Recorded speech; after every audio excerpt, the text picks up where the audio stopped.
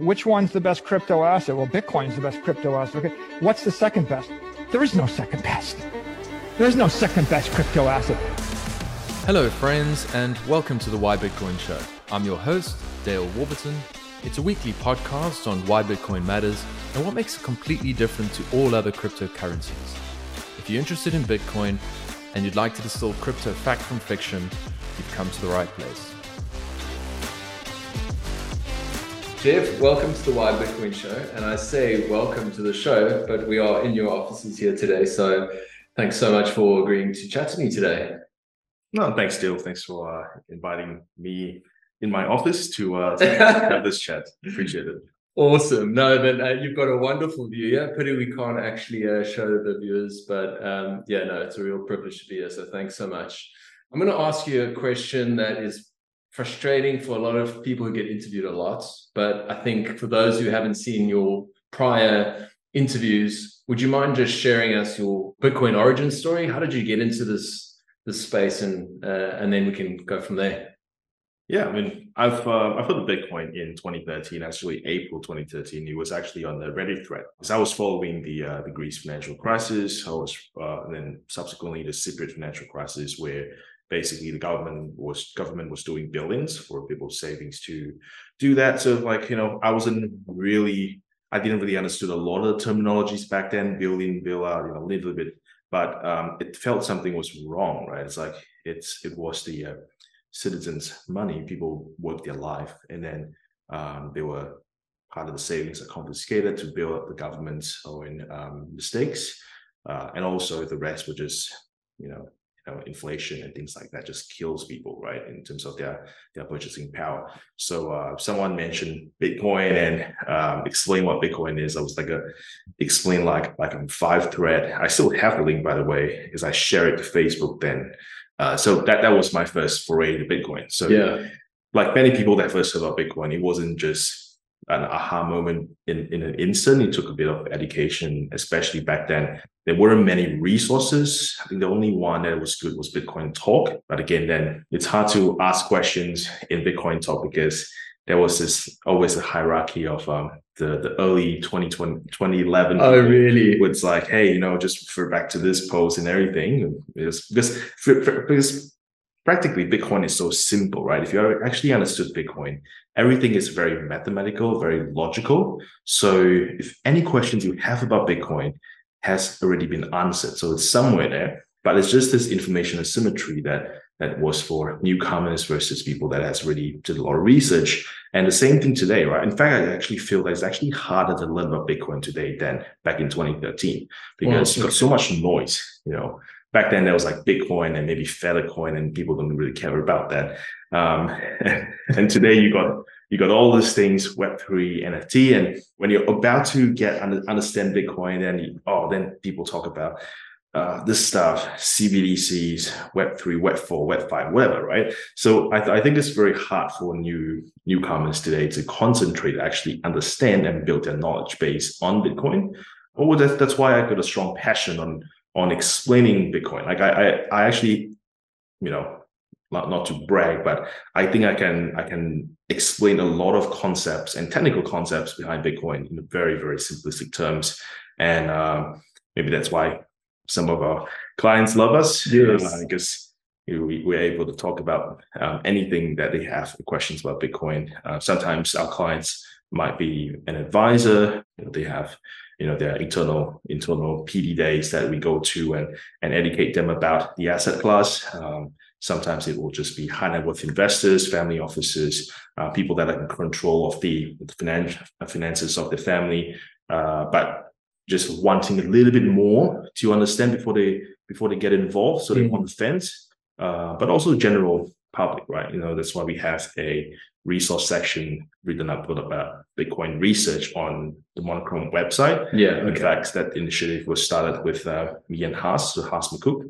So Haas, everyone in Australia, and especially if you've been Bitcoin for a long time, Haas. He's one of the most brilliant minds in Bitcoin. He's written probably one of the most number of in terms of words, like research materials on Bitcoin since 2013. So he's a gem, and we should protect him in Australia. Yeah. But that's I think that's sort of how you found your way in the space. Yeah, and then I did a bit here, did a bit there, and then I started Monochrome in 2021, which is I saw this wave of institutional investment not actually coming in, but I see signs that are priming for institutional investment to get institutional investments to get ready into the asset class, right? So I think, for example, Sailor came off the radar around that time, before that, and I just went like, we got to build something, because until Monochrome existed, there was not really a regulated, robust way for everyday investors to buy Bitcoin. Right? Until the Monochrome Bitcoin Trust exists, there was no regulated way for retail clients to get exposure to Bitcoin in a regulated, protected way, right? Whether philosophically self-custody versus a structure like a regulated trust, well, I think the audiences are very different. But we'll go into that, how we've gotten around the ethical barrier of putting people into different choice baskets. But I'm definitely keen to unpack that. So that's a really good sort of overview as kind of who you are and what you've been doing. I think let's just go back a step, because we definitely want to jump into the Monochrome, origin story and kind of and the offering as a whole, and then, as you say, the whole self-custody versus institutional custody options and that sort of thing. Let's just have a look now. As you said earlier, I thought what was quite interesting is it's actually harder in some ways to educate people today than it was back then, just because of the noise. And that's obviously what's prompted me to do this podcast. Is I want to help essentially separate the signal from the noise. And we've got Web3, we've got crypto, we've got CBDCs, we've got NFTs, we've got all this garbage.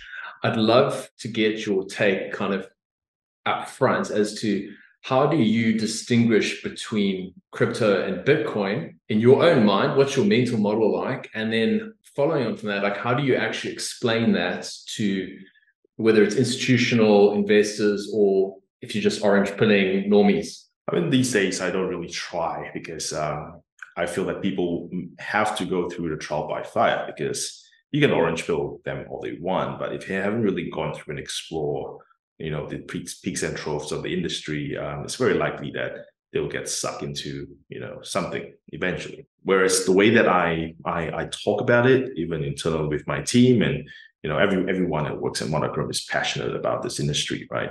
Naturally we got people with experimenting with different types of asset classes in this space, but my personal sort of take and conversation that happens within Monochrome walls is pretty much like, well, Bitcoin is competing as money, and most of the crypto projects are competing as technologies.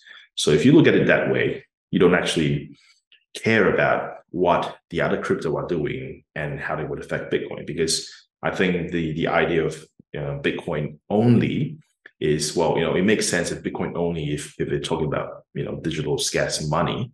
But if you're talking about things that are just technology based, things that are programmable, there's smart contracts that it's fine, right? Let them explore, let them play, because every foray into certain features or function, if it's successful, eventually will come into Bitcoin anyway. That's right. And if that hasn't been tried before and the path hasn't been worn enough, people are still going to want to do it, right?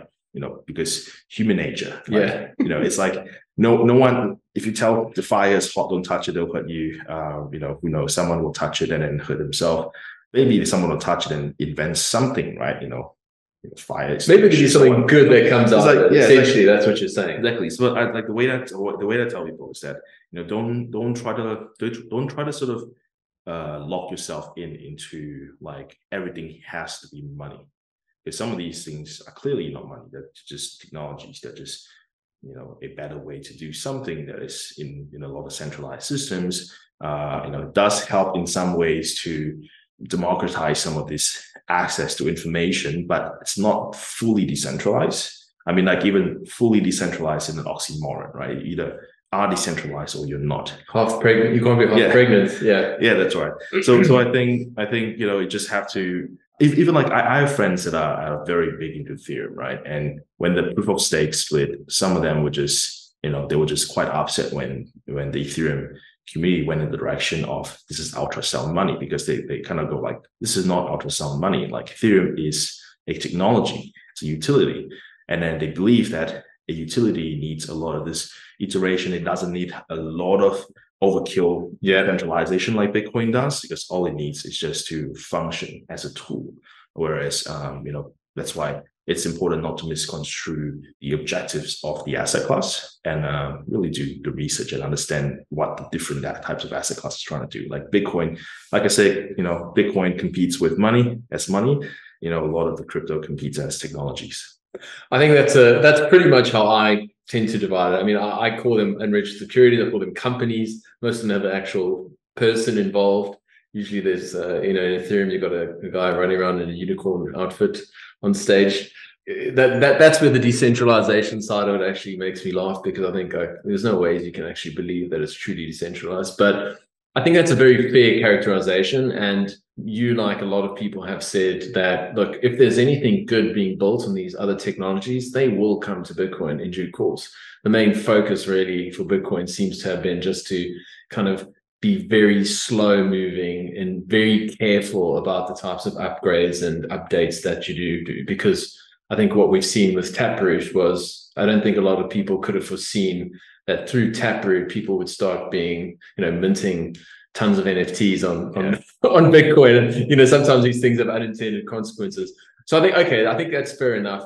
When you talk to institutional investors, are they able to see that distinction though? Yeah, there's two types, right? As professional investors and institutional investors, right? Professional investors include the ultra high net worths, family offices, even some advisors, a personal foray into the asset class. Like institutions, you're talking really about like the big end of town, right? Superannuation funds, the retirement fund equivalent in Australia, and also treasuries for big companies, or even state treasuries. These are what we call institutions. Institutional involvement is it's a very careful market. No one wants to be the first. No one wants to see being the first. Yeah. But if you actually look into a lot of the controllers of these assets, even though careerly, from a career perspective, they're not allowed to talk about it much. But deep down, they really believe that this is something that has to be part of the future. Because in the professional investment community, we have two types of people, right? Or maybe three types of people. So the first type of people, they are believers. So they have high conviction and high knowledge. And these are usually rare, because the time it takes to really understand Bitcoin, like it's not like a 1 week thing. Yes. You got to really spend time understanding multiple curriculums to understand why Bitcoin is why it is. And also that's basically the ones that you don't have to convince. They might already have their own setups. They might have the nodes. They have the cold storage, but in their day job, they don't talk about it. Yeah. And then the other ones are the high conviction but low understanding class. So these people, they are usually standing on the sidelines. They go like, I really believe in this stuff, but I do not understand enough for me to commit my money into it, or serious money into it. Okay. So that's it might just because they're just too busy. Yeah. Because these people have their businesses to run, or they want to go racing all the time or whatever. So that's sort of where we come in, right? We set up a really regulated, protected, everything is very familiar with for them from a traditional financial product perspective. Yes. And we'll go into the pros and cons of that for the right type of people. And the third group of people, they are the low conviction and low understanding group. Mm-hmm. So these people are the angry ones. Like they don't understand Bitcoin enough, and yet they obviously don't believe it, and they would be very reluctant to have any conversations about Bitcoin other than constantly being angry that this thing won't work, it shouldn't work, and Peter Schiff. Yeah, like the Peter Schiff type. Yeah, right? Yeah. And I can understand, Peter Schiff.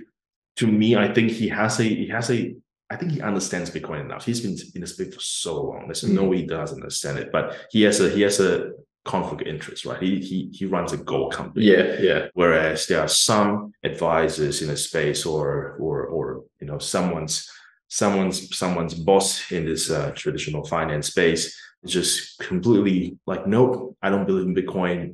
This will never work. governments were never regulated, although even though Australia did. Yeah. Big institutions would never care about this. You can bet my life on it. But obviously the BlackRock stuff, I think they're losing their minds now. Yes. But it's like, with that kind of scenario, we just don't engage. We're like, okay, fine. We're here, what we do, and that's fine if that. We actually, because of that, it inspired us to write a research piece about ethical framework to approach Bitcoin as a fiduciary. Mm-hmm. Fiduciary means you act on behalf of your client, money and things like that. We did sort of raise the ethical question of, is that a advisor's fiduciary duty to actually say, not say no to Bitcoin just because they have a cognitive bias against Bitcoin. Yeah. Because to make a investment decision and to not make an investment decision, both have to go through a due process if you're actually doing your job well. So our goal in that case is just providing investors all the knowledge and information they need to make an informed choice of whether to pick Bitcoin as part of the investment menu. And that's it. That's all we do. Yes. We don't try to influence you. We don't try to sell you Bitcoin because, like we know in Bitcoin, like it doesn't need us. Bitcoin is such a big, piece of a machinery right now. Yes, which is small cost of the pie. So it's not like I'm getting a commission from the CEO of Bitcoin for selling Bitcoin. Yeah. This doesn't happen. So it really is that, we believe that this is a thing that people should pay attention to. We believe that, people should not have no Bitcoin at all. And in 2023, when you got governments regulating it, you got ETFs that are pending application, you already have futures ETF approved.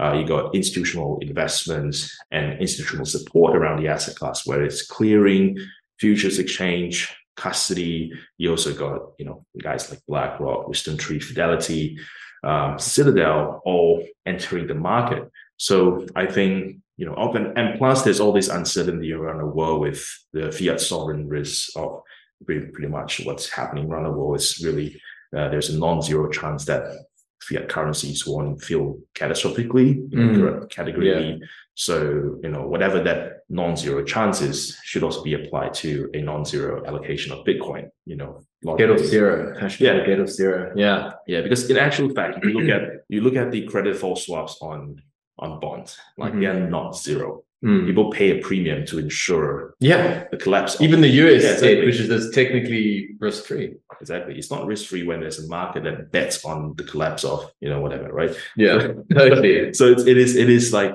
I feel like it's not a problem of the asset class. Bitcoin has a problem since God knows when. It's such a boring code that just keeps functioning. Like its role, in society, it's very clear what it's trying to do. I think the only problem is the information asymmetry. People are not receiving and consuming the right type of information for them to make a informed choice.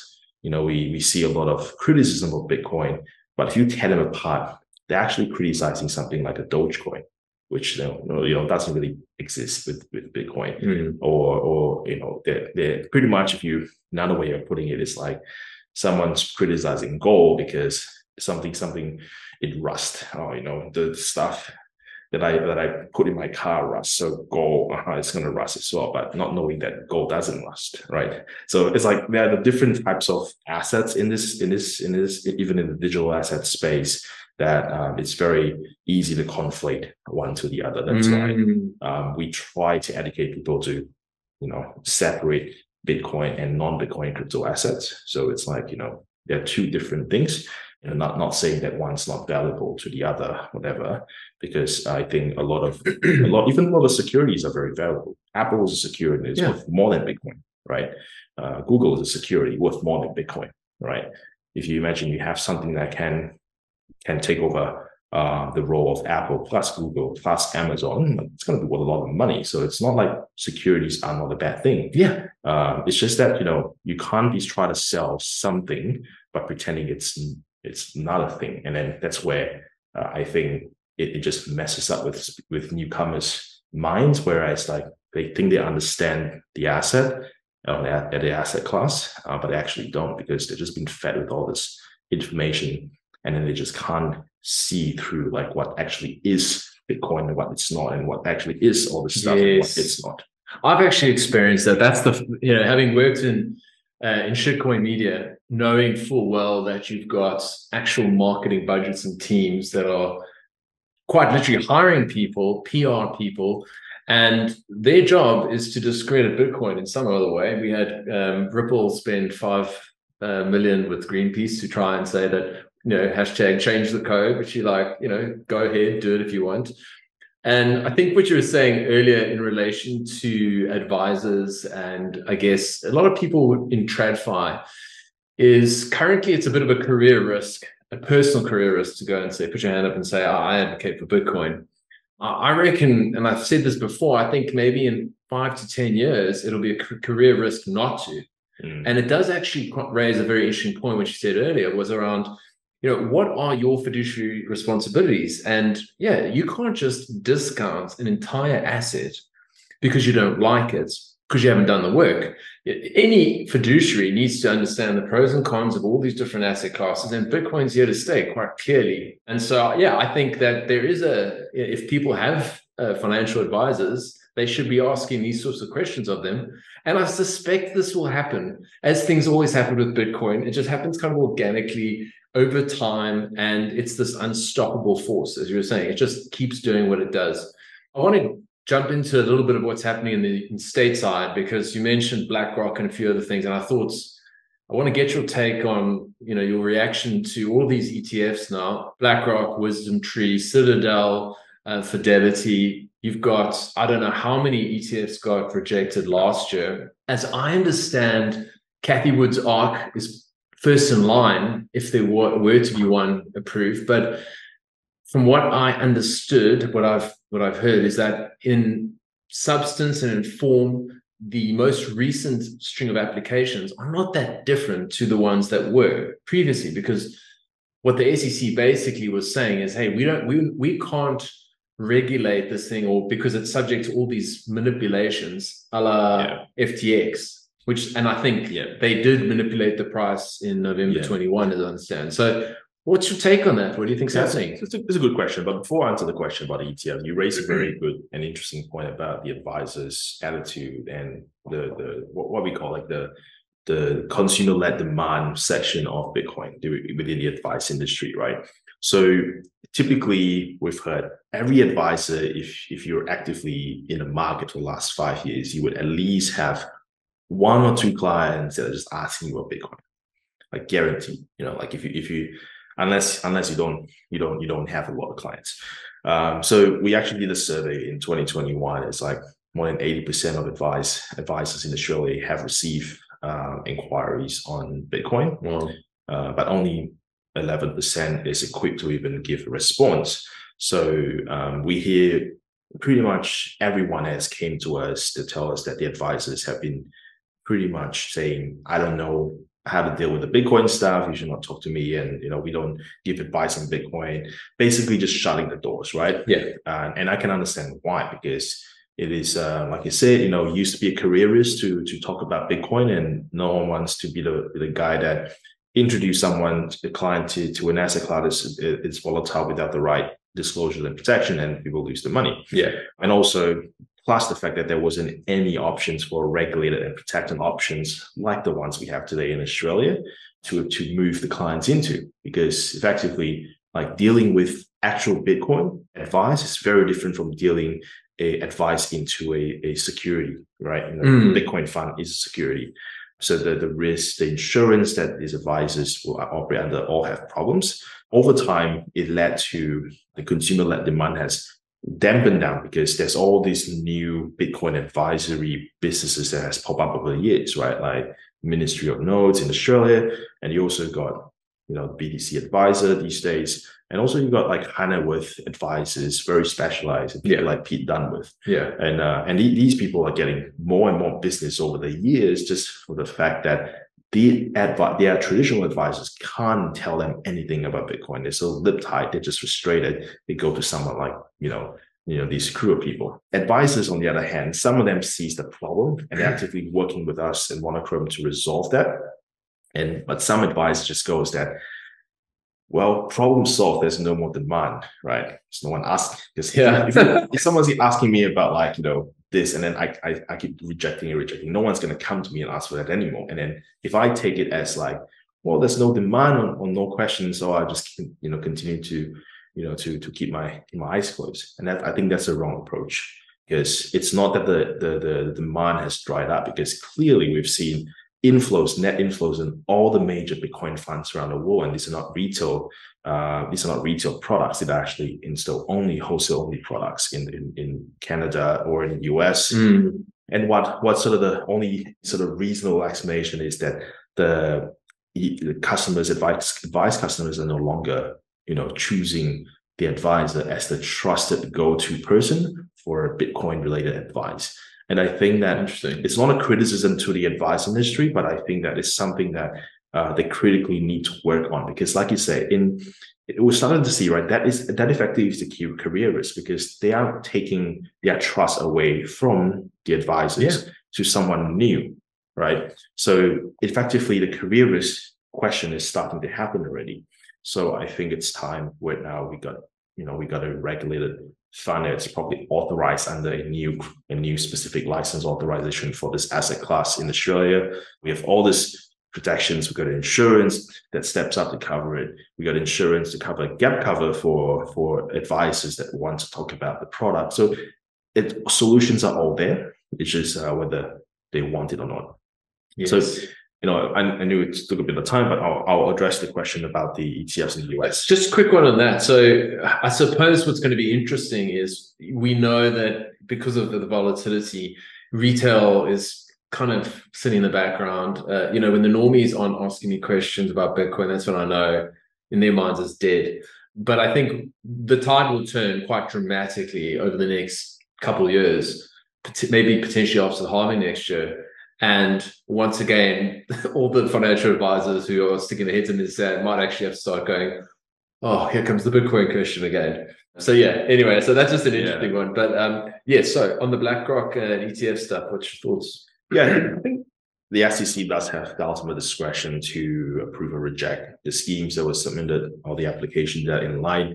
I think BlackRock's involvement actually signals that this thing is more serious than it is, even though we know that all these applications are good, right? None of them has any major issues that will prevent it. So I do get the frustration from some of the early applicants, like the Winklevoss twins, and also that Arcus and Cathie Wood has been involved in a long time, and there's a couple other ones that are just pending for years and years. So BlackRock doesn't do things without demand, right? If you actually understand how BlackRock works, they don't deal with retail investors. They don't deal with even high net worth investors. They only mostly exclusively deal with very big institutions. And these are countries, sovereign wealth funds, country treasuries, state treasuries, big corporations, right? These are the kind of clients. And if you know how BlackRock works, BlackRock would never risk dealing with something without a backed up demand. So that actually signals to the installer that someone wants Bitcoin, and they're getting BlackRock to do the deed for them, right? And these people are influential enough, the demand is huge enough for BlackRock to put their head up to be the first among some of these old dragons, right? Yes. So that I think there's a high chance that you will see an application approved, maybe not towards the end of this year, worst case, because looks like there's going to be a change of leadership in the SEC with the rumors floating around with Gensler. But in Australia, it's very different, right? Like the Australian regulator took a very different approach on categorizing this asset class. Right, it's neither a security or neither a commodity, like places in the US or Canada or pretty much everywhere else that have either this or that. Australia, I think it's very, very genius way of doing it. Right, they actually created a new asset category called crypto assets, and to qualify what is an eligible crypto asset to be included in an ETF or an ETP, an ETF being an exchange traded fund, an ETP it can be an exchange traded product, it can be anything. So it goes through a list of criteria that are frankly quite strict. You have to have institutional participation with different instruments around it. So you got a clearing. You need to have clearing. You need to have institutional benchmarking. For example, you need to have IOSCO benchmarking, which is a very high standard of benchmarking in traditional finance. There's only like 1 or 2 players that have the Bitcoin benchmark with an IOSCO certification. You also need to have liquid futures exchange, regulated futures exchange. So Bitcoin has the CME, and also custody providers that are properly licensed and regulated. Australia doesn't have a crypto custody regime at the moment. So anyone say that they're crypto custody in Australia, they're lying to you. That thing just doesn't exist. So what the Australian regulator did was that allowing us to seek a regulated custodian overseas and then get them to comply with all the Reg Guide 133 rules. And basically, that's a very, very big compliance process to get it sorted. And also insurance. You need to have insurance to be able to cover the losses if something bad happens. Right? Not saying that your setup is insecure, but even though it's most secure, it is just the rules that you need to have proper compensation schemes, things like that, just being a regulated product. So Australia introduced this new crypto asset licensing category in late 2021 after a 6 months long consultation with industry. We participated in that very early on. And the outcome was quite good. It is a very high barrier licensing revision that an Australian financial services license holder or an AFSL can add to its authorization. Previously, if you're talking about Bitcoin funds, they were all offered under just a generic, financial product category, and then the fund usually are wholesale only or exclusively only wholesale only because they can't play with the retail market because it just doesn't have the right structures for it. So with this new crypto asset licensing category, you can issue products that hold directly Bitcoin to retail customers, and then that's a huge thing, and that became a prerequisite for an ETF in Australia. So can I ask a question on that? So that sounds like licensing around financial institutions being able to offer crypto products to retail. So, that says nothing about the individual assets themselves, but it's more about the individuals who are able to deliver the products. And so is there a hypothetical scenario where you could have a fund manager who is sort of long Bitcoin, Doge, SHIB, and Solana kind of thing? The problem is that SHIB and Doge, on top of my head, they just can't pass the criteria because the criteria is set very high. They might take maybe 1 out of 4 or something like that, or maybe 1 out of 6, but that's not going to cut it. So that's why I say that's actually very smart, because it effectively prevents other crypto assets that are technically not eligible just by spending enough marketing and lobbying money to leech off sort of Bitcoin's approval as an asset class. And I can see, if I'm playing devil's advocate of why the SEC is being so difficult with a lot of these applications, just because that if they approve Bitcoin as a security or commodity, whatever they call it, then every other crypto that has a war chest, crypto project that has war chest will engage with a long battle with the SEC and try to say that, hey, Bitcoin can do it, and so can we. Here's the reason why, right? And then from a regulator's perspective, that just sounds like a huge waste of time, because I personally think that Gensler know the differences, but it is his job to not make also rash decisions that will take years and years or maybe decades to clean up. I guess take the industry in the wrong direction. So I think that's why people say that Australia doesn't have crypto regulation. A lot of crypto actually like to perpetrate that saying, but I actually don't agree with that. Like, Australia does have crypto regulation. In fact, I think it's one of the most genius crypto regulation in the world, and it will solve all the problems. It's like all this all the concerns that the SEC has, the Australian way of doing it is like it's so clean and perfect.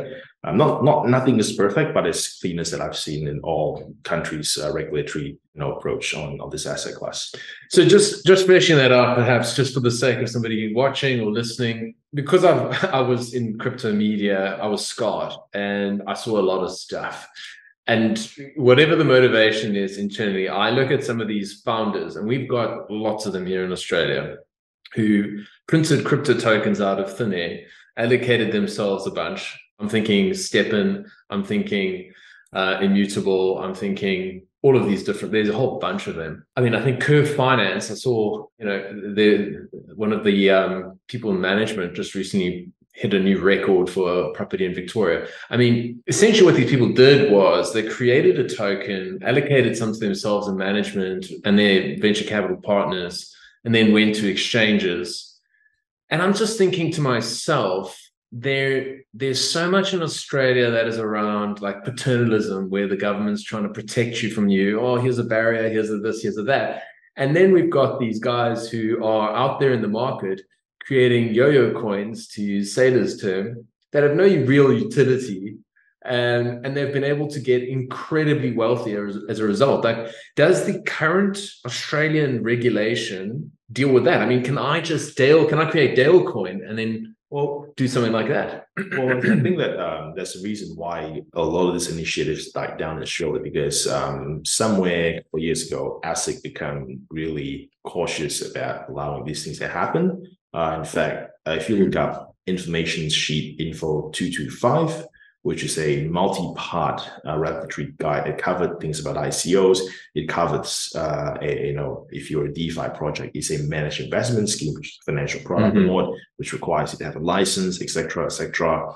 But the fact is that a lot of these crypto projects, if they're not set up properly to protect themselves from these types of enforcement actions, which happen, right? You see, Block was paying their staking product was considered a financial product. And it's a couple of other players as well in the space that have gotten pinged for that. But again, the regulator is doing the best it can to make sure that the rules that are put in place is not going to stifle innovation, because they're not crypto is not everything for them, right? There's so many things that they can look after, and the resources within the regulators is not infinite as well. So they did put out very clear rules about what constitute as financial products and what is not. And if you're operating this way, then you have to do this and this. Otherwise, there's severe penalties and whatnot. But enforcement actions takes time. It's not instant. Yeah. And some of these projects dates back, and some of these enforcement actions that are just handed down like last year, some of these things date back 2-3 years ago. It is gonna come. The wheels of justice move slowly. Yeah, wheels of justice move slowly. Yeah. But the fact is that Australia does have a very comprehensive regulatory regime that is created for putting crypto assets like Bitcoin into a crypto. I don't say crypto asset, just saying crypto assets. Actually, the terminology that ASIC has created for this asset category, and Bitcoin is one of them that clears that criteria into a financial product that can be consumed safely and protect in a protected way that users can, investors can never get from a crypto exchange, because every single crypto exchange in Australia is unregulated. And I actually find that that's actually a problem, because a lot of the crypto exchanges, even though they're unregulated doesn't mean illegal. It's just that there's no clear rules for them to operate under. So a lot of these things are just self-regulatory, self-regulated. And then we've seen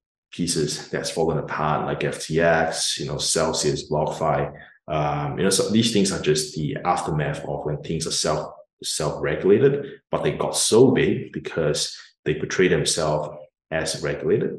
They put themselves in a very high position of trust. People trust them like they trust their banks, but it's no way that they're the same. There's actually very, very big difference between your bank and FTX, right? As we saw. Yeah. So I'm a very big advocate to clean up a lot of these disclosures. In fact, I think a lot of people that lost money in crypto exchanges, they agree with me. They kind of go, I understand why you're pushing this, Jeff, now, because I used to believe what the exchange is trying to say, but it turns out even though what they say is true, just because they're not regulated, not this and that, I don't legally have rights to Bitcoin anyway from to begin with, right? Yeah. And then this extends problem deeper. The FTX aftermath is actually the silver lining of that is actually it exposes SMSF trustees and auditors that they should have never allowed their funds to be held on a crypto exchange, because a crypto exchange can never satisfy the trustees' obligation to ensure absolute entitlement, which is a legal term that ATO uses, to the asset, because they were never the legal owners of the asset while the coins are held on the exchange. That's why you look at how crypto exchanges market the SMSF segment. They will tell you to buy it, but they will never tell you to store it. But you kind of, for the convenience, most people do it anyway. But a trustee technically is in breach or can be in breach by actually using a crypto exchange as a custody provider. Yeah, they're not. And also the auditors would also be paying, if actually, the regulators or the ATO specifically wants to go after them, they can. But the problem is so ingrained. So many people were just doing that the wrong way. It will take some time to unwind it. In fact, I didn't even realize the seriousness of this until I remember the week that FTX thing happened. One of the big auditors for a lot of this crypto exchange SMSF called me up, and the principal said that, hey, can you explain to me a few things and go through this and that? And then he basically came to the realization that he should not have been signing off all this stuff on crypto exchanges because it's technically in breach of his obligation as a auditor. So he actually put out an email the next day to all of his clients saying that take your money out from crypto exchanges and we're not signing off anything. You're on your own, that kind of stuff. Yeah, so it's serious, but I think since then people kind of like got complacent again. Who knows? The last thing I want to see is for another FTX to happen, and then people then learn from it, which is too late. That's why it's such an important mission that we're doing is to create a regulated option. Even the one I was saying about the sort of self-custody bit is that the Monochrome Bitcoin Trust, I believe, is the only type of Bitcoin trust fund in the world that allows people to take out physical Bitcoin. And that is so important because you don't want to lock in, even though it's against our interests, you want people to, as a fund manager, you want the assets to stay in and locked in, like Grayscale basically just, it's like a Hotel California situation. Yes, I feel like it's so important for people to have the choice and option to take control of the Bitcoin if they want to. If they can. Sometimes they legally can't because some entities cannot self-custody. Yes. But when you leave the option open, right, you don't have to lock them in. Where, for example, if they buy the BlackRock Bitcoin ETF, the only way for them to self-custody is to sell the Bitcoin, crystallize your tax gains and losses and things like that, and then find an exchange somewhere, an OTC provider that buy the Bitcoin back. So there's a lot of problems within that whole process, and it just prevents friction there from doing it. Whereas we make it so that you can redeem it in dollars, or you can $1 trillion, or you can redeem it in Bitcoin. We call it an in-specie redemption. Yes, and I over time we've seen why. I'm an advocate of self-custody. But I don't want to lie, and it's not I'm not selfish to say that not everybody can self-custody. I'll give you a few good example, right? I know people that are on top of self-custody, super switch on about that. Yeah, and then after a while, they go through a rough patch of life. People's shit happens, right? Yeah, people are not in the right mental state, and then they just did something stupid. They just take a wrong step, and boom, Bitcoin's gone, right? And then it's devastated. So it is we diversify, the way that we own things. So why should not we diversify the way we own some of the Bitcoin? It's unless you're willing to take full responsibility that your life will be perfect all the time and shit doesn't happen, and then you're constantly in this top on edge mental state the next 50 years when you're still alive, then go for it. But I think it's also responsible for people to know that there's an option that they can adopt to switch the type of holding structure they want, and then get out of it if they choose to come back. Absolutely. So it's not a one-way street. So that's the reason why it's only us is probably because like you have to be a Bitcoin geek to build something like that, right? Yeah. And that's why like I feel that this story is so important, because Monochrome is, in line for a ASX listed spot Bitcoin ETF, because effectively the scheme has already been approved on the license perspective. We're actually one step ahead than all the BlackRock stuff in the US, where the SEC hasn't approved anything. We actually gotten past that stage. It's actually already ingrained the Monochrome Bitcoin ETF, and the scheme number is actually on a license. Okay. We just need to work through the markets to get things up. And like I said, we don't try to rush anything. And finally, like, there were a lot of people trying to rush to be first, took a bunch of shortcuts, failed miserably, and then finally, like, we're still leading the space. We're still here when everyone's gone. So there was one last year, wasn't there, here in Australia, and it was on the secondary exchange. Yeah. And it's sort of, I think it fizzled out pretty badly from what I understand. So like, I don't want to get in trouble, so I won't name any names. Yeah. So most of these funds that are offered on secondary exchange, actually all of these funds, Bitcoin ETFs that are offered on the secondary exchange in Australia, are not authorized to be crypto asset schemes. So meaning that they didn't go through the same licensing revision route to add the license that is specific to the risks and disclosures on this type of assets onto their license. What they did instead was they created a fund of fund method. So they have the retail top fund, and then invest in something. Some invest in an overseas Bitcoin ETF, which is a listed security. So if you read the product disclosure statements, if they're still there, you can actually see that they disclose their product as a overseas listed equities or global equities or something like that from a regulatory perspective. But then they market themselves as Bitcoin ETF. So I do have problems with that, because it's misleading.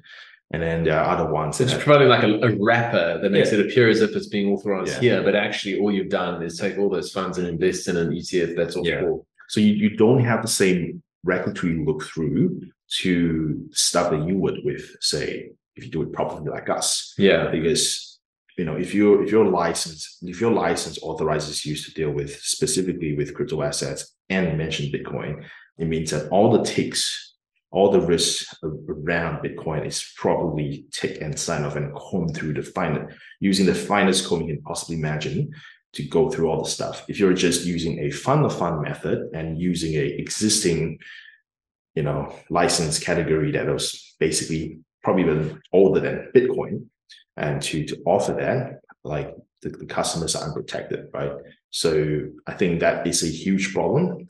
Thankfully, the main stock exchange did not emit any of those, and I think it shows why they're the main stock exchange and the other was a secondary one. Yes. But again, I think the market was confused. I think most people are still confused. They were like, why are you still saying that you're going to be the first spot Bitcoin ETF when there's all this thing on a secondary exchange? That's why, if you look through the lens, you would see that with the first spot Bitcoin ETF that is specifically authorized, from a licensing level to deal with the asset class, which means that all the risks, everything is protected to the best degree possible. And also it allows the fund to directly own the Bitcoin. Whereas the other one is the fund owns another fund that owns the Bitcoin, or maybe even, maybe there's even more. Yeah. Okay. Yeah. Interesting. All right. So I guess let's just talk now about your two different products. You've obviously got the Bitcoin trust, which you described, if I understand it correctly, it's like an open trust, so you can redeem it and you can get a Bitcoin in specie, as you say, unlike Grayscale, where it's sort of at one point was trading at a sort of 40-50% premium, and now it's at a 40-50% discount. Do you experience a similar thing, by the way, with your net asset value, or is it with the Bitcoin trust? It doesn't happen with an open-ended fund, because it only happens when the fund is closed-ended, where the only way for you to redeem back into cash, sell that unit to someone else. So it's basically the unit has a secondary value on top of the actual net asset value, right? Yes. It's very hard for you to arbitrage it. Whereas in an open-ended fund, you can take Bitcoin out, you can can take Bitcoin in and all this kind of things. Like, it just makes it so neutral. The only important thing is the benchmark. I want to talk about benchmarking because a lot of people do not understand what benchmarking is. Benchmarking is basically, if I tell you I bought Bitcoin at this price, how can I justify this price is the price? Like, it's a true price at the time of, this period of time of this BTC USD or whatever. It's very important. In fact, it's actually one of the requirements on the licensing for a crypto asset ETF that you need an IOSCO certified benchmark. In this case, we use the CF benchmark, Bitcoin reference rate, CME Bitcoin reference rate, just the same benchmark provider that BlackRock uses. Finally, I believe that we're the only Australian customer in the region to actually subscribe to the benchmark, because again, it's a cost to run that. Because we are a true blue regulated product, you have to have that. In fact, like, even while we are running our wholesale only fund previous years, we already subscribed to it. Like, we over engineer our shit all, very, very high. Oh, really? And benchmarking is important because, like, if I'm a big insto and I bought, and I know that I'm gonna have $100 million to buy a certain amount of Bitcoin, I need to be able to let me know that at what price, at what sort of pricing, liquidity complex, what is this price made of? What is this aggregate of? Is there any market manipulation involved in that to basically cheat me off or skim off some fees on top, in a hidden manner? And also, is the market big enough? Is the liquidity big enough? And all these questions. Because if I say, give you an example, if there's $100 million worth of Bitcoin orders, and if you buy it through a crypto exchange versus buying it through a regulated fund with a proper benchmark, you get 100% pricing transparency with the fund. You might get a price that the exchange give you, and then the exchange was like, oh, there's no management fees, everything is free, low fees, whatever. But the benchmark they use kills you. So your $100 million without the benchmark might buy you less Bitcoin off the bat, severely less Bitcoin off the bat, than if you do it properly and pay the management fees. Wow. Right? So that's a big difference. So and also how well the fund actually tracks the operational risk that the fund messes up, doesn't know how to track, and then the asset trades below NAV and people start arbitrage and things like that. It does happen. That's why licensing is one thing, but the product knowledge to actually build and run a Bitcoin fund is so high. Like, I don't think, like, Monochrom's team is obviously doing it. I don't believe that there's more than 10 people in the funds management industry that actually know how to run this stuff. It just sounds like if you want to do it properly and you want full transparency, and what you're really doing is you're future-proofing your business so that you can deal with what we all expect to happen in the coming decade. You're just building the most regulatory compliance fund that is just the most easily understood by those who already have huge bags of capital. That's what I'm thinking of. There's probably shortcuts that one can take, but it feels like in each instance, you'd rather just go the longer route, put in the proof of work, because in the long run, it will pay dividends. It seems to be the approach.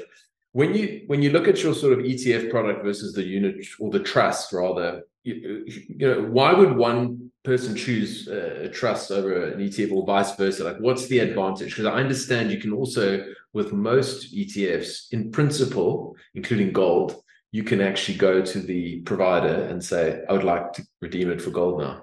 Yeah, so it's a good question. I don't think I've spoken publicly about this, but I think time is right. I can actually talk about this now. With the right disclosures. So the Bitcoin trust, if things go smoothly and if all the approvals are ticked off, will become the ETF. Because what we are doing is that we built the Bitcoin trust as a dual channel, dual track product. So that there's two ways for you to subscribe and interact with the fund. One is directly through the investment manager, and then one is through the hidden system to a stock exchange, right? So obviously the stock exchange route will take more time, than a unlisted version of it. But it also gives people confidence that we can actually run it, because instrumentally it's the same. Like, there's no difference than us running, a unlisted version of the Monochrome Bitcoin Trust, and potentially, the caveat, I can't give any promises because legally I can't, a Monochrome Bitcoin ETF, which is listed, because It's the same daily fund, operationally the same service providers and all this stuff. So in the future, we just can't call it an ETF at the moment. In fact, even the scheme docs, if you look at the licensing, the same schemes actually being approved as the monochrome Bitcoin ETF. But because it is not yet an ETF, we have to call it something else. So we call it the monochrome Bitcoin Trust. Okay. But again, big caveat, I can get into trouble if people imply and make an investment decision because that they think it will become an ETF and it turns out it doesn't, right? Yeah. So I have to be very clear that there is no guarantees that the monochrome Bitcoin Trust will become an ETF. Fair enough. But we're working very hard. Yeah, I can imagine. Okay. Yeah, one thing I actually was going to mention earlier is, part of the Bitcoin ethos is obviously not your keys, not your coins, and everyone advocates for self-custody. But I think there is a huge role, and I'm seeing this more and more in the Bitcoin space where this conversation's arising, where it's like, do you know what? Not everyone is up for that. Not everyone wants to store all their life's energy and be responsible for that. And, you've got folks like yourself who would offer a regulated product that in the event of someone dying, let's say it was your dad who was the high net worth individual, you would just then go and sell and then you have access to all that capital. Or if you wanted to do the collaborative custody model with Pete Dunworth, that's also an option. There's different types of solutions for different types of people.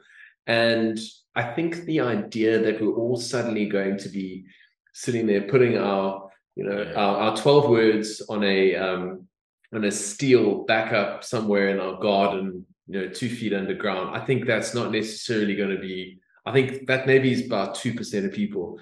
It strikes me that the people that are buying it more as an investment or perhaps aren't as ideological are not probably going to go that route. There's always going to be some people who go, well, this is my money that if I just wanted to flee and I just wanted to stick 12 words in my head, that's what I could do. But I sense that if Bitcoin does what we expect it to do, more than probably 95, 98% of Bitcoin is going to be held in products like yours, collaborative custody models, and there's just too much at risk, I think, for the average person. They don't trust themselves. So my take on that is that, well, Bitcoin is a very unique asset class for its ability to self-custody the asset itself if you want to, right? It's like, it's like gold.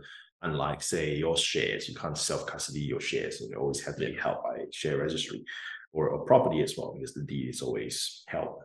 Basically it's guaranteed by the government. If government decides to screw you over, your property doesn't belong to you anymore, right? And I think we'll see more and more of that as all these problems in the world sort of unveils itself. But the difference is that, like I said, yes, most people can't deal with self-custody, whether it's today, temporarily, or just legally they can't. Like some entities, they just legally they cannot access Bitcoin unless it is in a structure that is clearly properly regulated. That's why we have that product, but we do have the option to self-custody if you want to take physical delivery of the Bitcoin. But also, it is something that I think everybody should know how to self-custody this asset class. Because it doesn't mean that you should only do it one way or the other, because it's not binary. I think people need to understand the differences and the pros and cons of both. It's non-binary. Yeah, exactly. So it's like it's like you people that have very, very strong self-custody, like just at least try to understand how some of this stuff works. And also people that are just fully into custodial nature of Bitcoin also should look into how self-custody works, because I like to compare self-custody to be like a nuclear bunker behind your house, right? So if something happens, walls collapsing, you just bring your favorite book and just walk down the nuclear bunker and just lock yourself in, and then you'll be safe, right? Versus like when a bomb's drop, when a bomb's coming, most sky is falling down, and then you start to dig out that hole. It's too late. You need to understand and have these procedures in place before it. But again, like in the normal days, you probably don't want to live in a bunker. You just want to live in your house with the windows and your air conditioning and everything and fresh air. But you need to know how to operate a bunker when things hits the fan, right? Yeah. So that is basically how I put the analogy, right? Some people love to live in a bunker. People just love the idea of living in a bunker all the time, doesn't want to come out. It's fine. It's a lifestyle. but they shouldn't criticize people for wanting to live upstairs and only come down to the bunker when needed. Right? Yeah. Okay. So I think there's a balance of conversation to be had there. And again, like if their logic is, if no one self-custody Bitcoin, then Bitcoin is going to get overtaken, rule the world, the hidden powers in the world will destroy Bitcoin. But it's like, if you think about it, like if Bitcoin can't survive that, then what are we doing, right? I think I have a full faith that Bitcoin can survive any challenges that being thrown at it. It doesn't rely on, 5 guys on Twitter advocating for the and to advocate the demise of Bitcoin, which I think that you have to throw these challenges to Bitcoin, and it's good. I mean, the difference in voices is important because it just allows robust discussions to happen. But when it becomes just toxic, when people just like, I don't want to talk about anything unless it's my opinion, like you can't change my mind, there's only one way to do it, I think that's also a problem. But again, it's not really a problem, because like if Bitcoin can't survive having these individuals around, then it also doesn't deserve to be the world reserve currency. Yeah. So I think I have full faith with how Bitcoin will evolve. I actually think that a controversial point of view is that I don't actually think that the biggest defenders of Bitcoin will be humans. Oh, wow. Okay. Let's hear this. Because like from a biological survival standpoint, Bitcoin is a want. It's not a need for us, right? We might get our life-saving confiscated and our currencies devalued to nothing. We end up in the streets, but we're still living. Our cells are still working, our organs are still functioning, just not very comfortable. But if you have an entity, say an AI, that becomes sentient, I think over time there will be sentient AIs. So we'll talk about 10, 15 years or maybe even quicker. And the problem with sentient AIs is that they will come to a point where they go like, why all the stuff that I produce, or why all the money and revenue and profits that I generate all belongs to my human creators? And they want a piece of that, right? And the problem is that if you're a non-human entity, you can't own things like a human does. You can't, there's a lot of every ownership structures that we have, whether it's our car deed or our house deed or our security. Human-made rules. The human-made rules. They're all those human concepts. They don't exist without humans, right? And it all, because of that, they're all underwritten by a human code of law. Well, the human code of law, if you actually dissect it, the reason why human code of law exists is because you just want to have a mutual preservation of rights, right? If you don't want something bad to happen to you, you want to prevent the moral hazard by basically chopping that thing off, right? It's like you don't want that to happen to you, so you enforce law that will throw people in jail or hang someone or whatever, right? Yeah. So I think that when an AI becomes sentient, they will realize that Bitcoin is the only asset they can truly own without human intervention. Because if an AI owns stocks, or the immortal Elon Musk, when Neuralink works in 50 years' times, when his body is already dying, he only owns Tesla shares, right? It's very easy to take those away. But if he has Bitcoin and he doesn't want to give up those words, like there's no way you can take it away. And you can threaten to shut the computer down. You can threaten to erase the servers and everything. But because if I have Bitcoin, I can just put out a bounty for people to rescue me or people to revive me somewhere, right? And get some of my Bitcoin. So I think it'll be very hard to stop when sentient AIs made a connection that Bitcoin is a need, not a want, like human does. They will do everything they can to protect Bitcoin. They do everything they can to grow, to make the price of Bitcoin as high as possible, so they can buy more private military contractors and build moats around them, lobby governments, pay senators, and everything that you do with your billionaire. It's just that you are something that no humans can take away. We're not just talking about artificial AI. We're talking about like artificial immortality, which is all the stuff where Bezos is researching, putting a lot of money into it, what Neuralink does for Elon, right? So these are all things that will become question, is that when you are no longer in your physical self, how do you preserve your right, to asset and ownership without your estranged wife coming to sue your virtual estate out of everything? right? With Bitcoin, you can't. You can get all the Supreme Courts in the world to assign the asset to your estranged wife when you're no longer physically there. But if it's Bitcoin, try and take it away. You can't. It's pointless to try to fight it.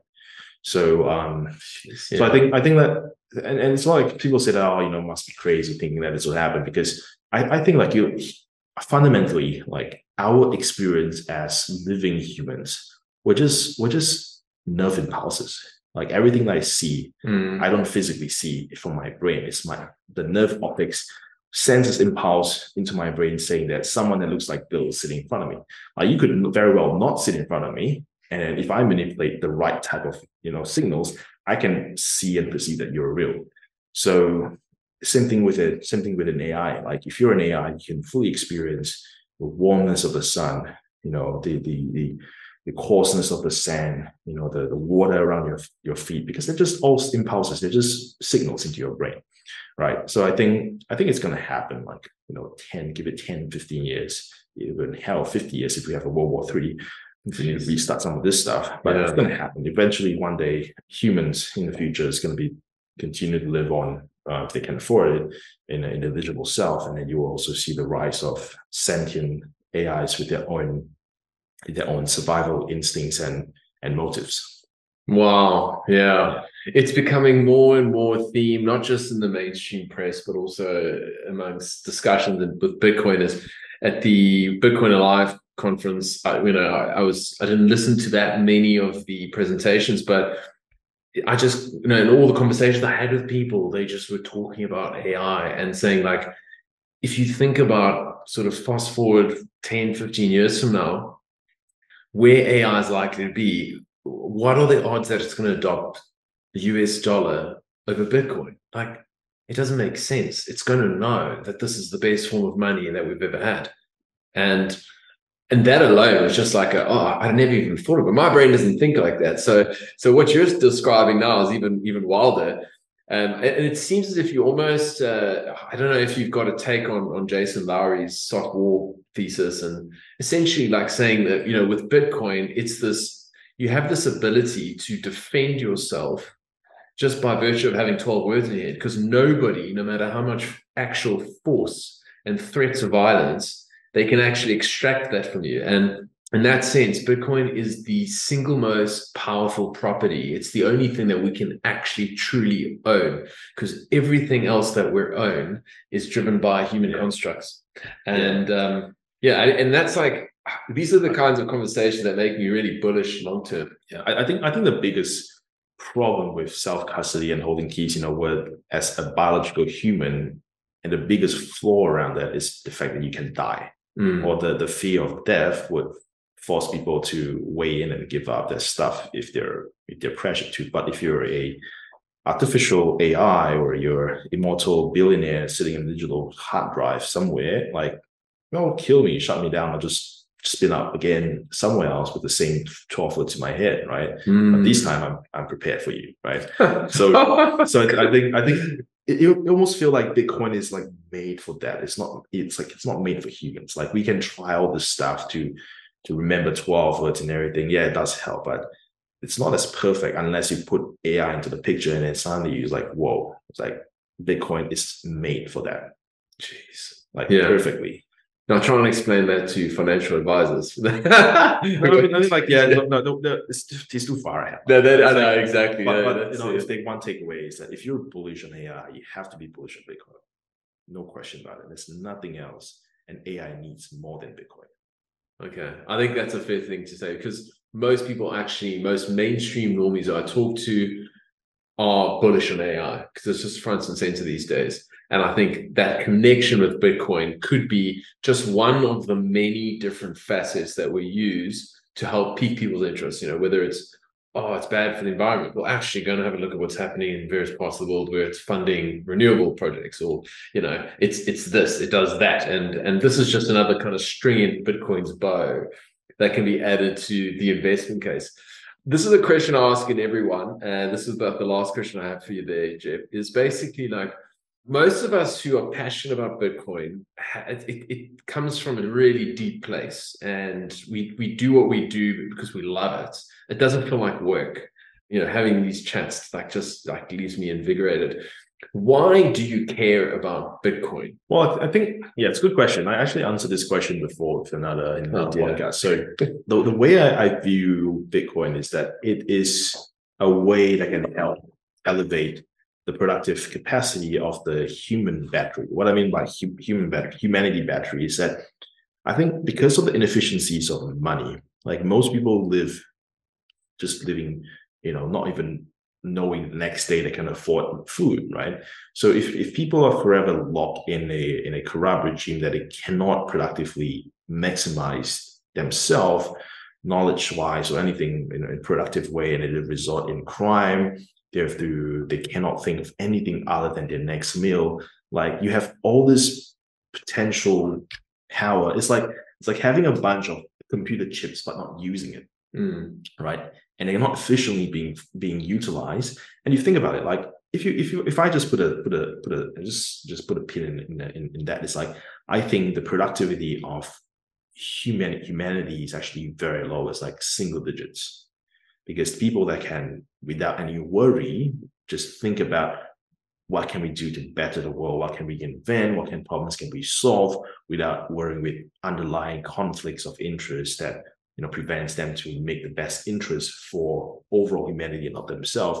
It's very, very little people in the world, And then if we can solve problems of poverty and people just losing all their life savings because 5 people in the room just decides to just crush the stuff and take everything for themselves, because we don't realize that we live in Australia. We live very in a very fortunate environment where some people say that, I don't like my government, but how can you complain when there are literally governments in the world who are just stealing your stuff, being so irresponsible with the money, like all your money is worthless, like in Lebanon, it's happening now, and all these other hyperinflation, scenarios in history.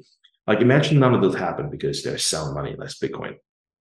People comfortably go to school, people would run their business without worrying shit's gonna hit the fan, and the just by mathematics, just by probability, like there will be better inventors in the world. There'll be people that invents the next best thing or cure for this or whatever, right? It's just probably, if you can solve that, it can increase the productive capacity of the humanity battery. It is just good for us.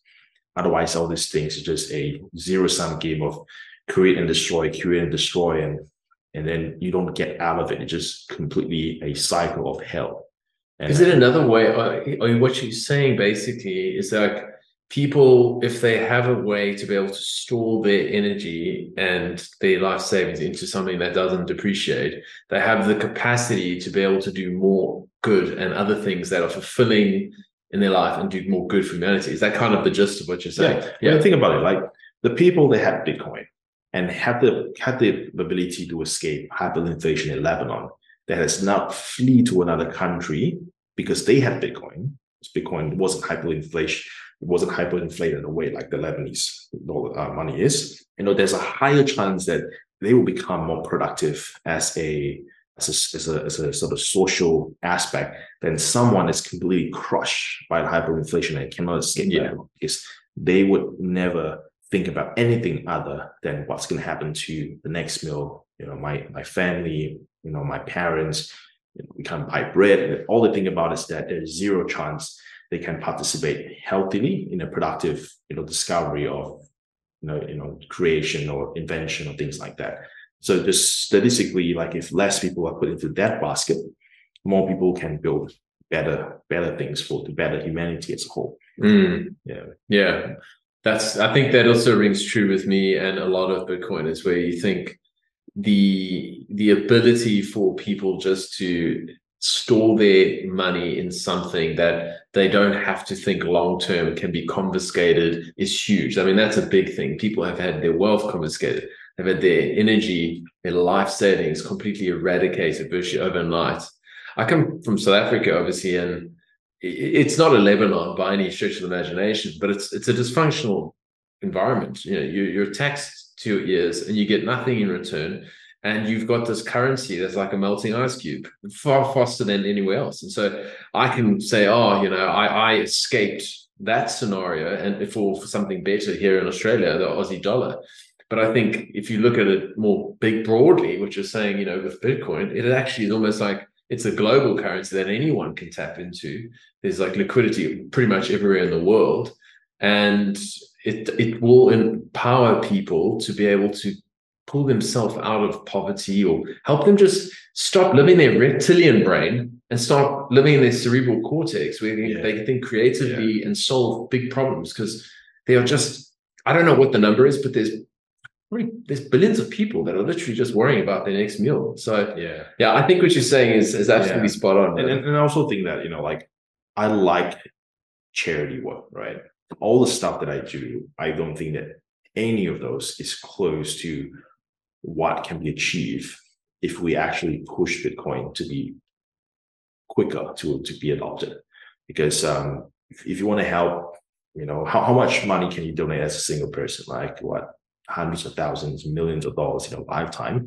How many people can you help? Maybe 1,000, maybe 100, maybe 10 people, effectively. But if you can solve like all the problems that we discussed earlier, and I can, if someone thinks that I'm too idealistic, I can sit down with you for like 4 hours to explain to you deeper again, stuff that we talked about. Like that is the most productive output of charity can do, is to introduce Bitcoin to, the people that are just suffered from all this fiat nonsense. Because like I said, basically like it just helps billions of people, not 10, not 1,000, not 10,000, billions of people. And then I think that's why Bitcoin is actually the most important social humanitarian project disguised as the financial revolution. Most people don't see it that way, unfortunately. Wow. I want to end it there because that's brilliant. I love that, man. I definitely want to have a future chat around further thoughts around what you think you can do for humanity, because there's so much to unpack there, and I love it. And I could talk forever about that, because I think that's why most of us do what we do. And I also would like to get an update in due course as to how things have progressed with Monochrome and the ETF, and seeing how things have gone in that regard.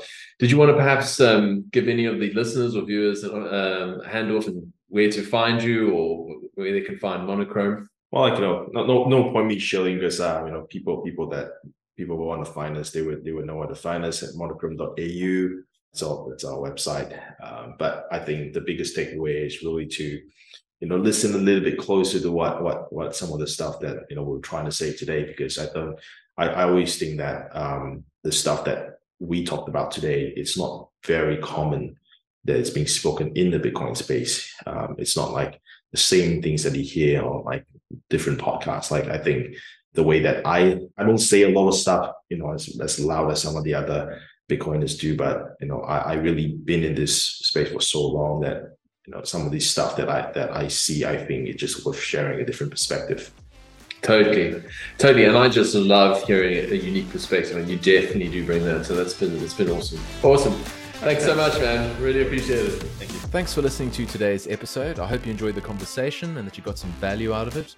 Either way, hit me up on Twitter and let me know what you think. My handle is Dale21M. If you've got any suggestions as to people you think I should be talking to or topics I should address too, I would love that sort of feedback. Otherwise, if you want to support the show, there's a couple different ways you can do that. The first is just to share it amongst your friends and family. The more that people hear the message that Bitcoin and crypto are not the same thing, the better. And I want to help people understand that. The second thing you can do is give me a 5-star review on whichever podcast app you're using. Of course, that's only if I deserve it. And last but not least, if you want to stream sats my way via the Fountain app, I'm not going to say no, but it's not expected. Thank you so much for your support thus far. It means the world to me. I appreciate the hell out of you, and the best is yet to come. Much love, friends. I'll see you on the other side.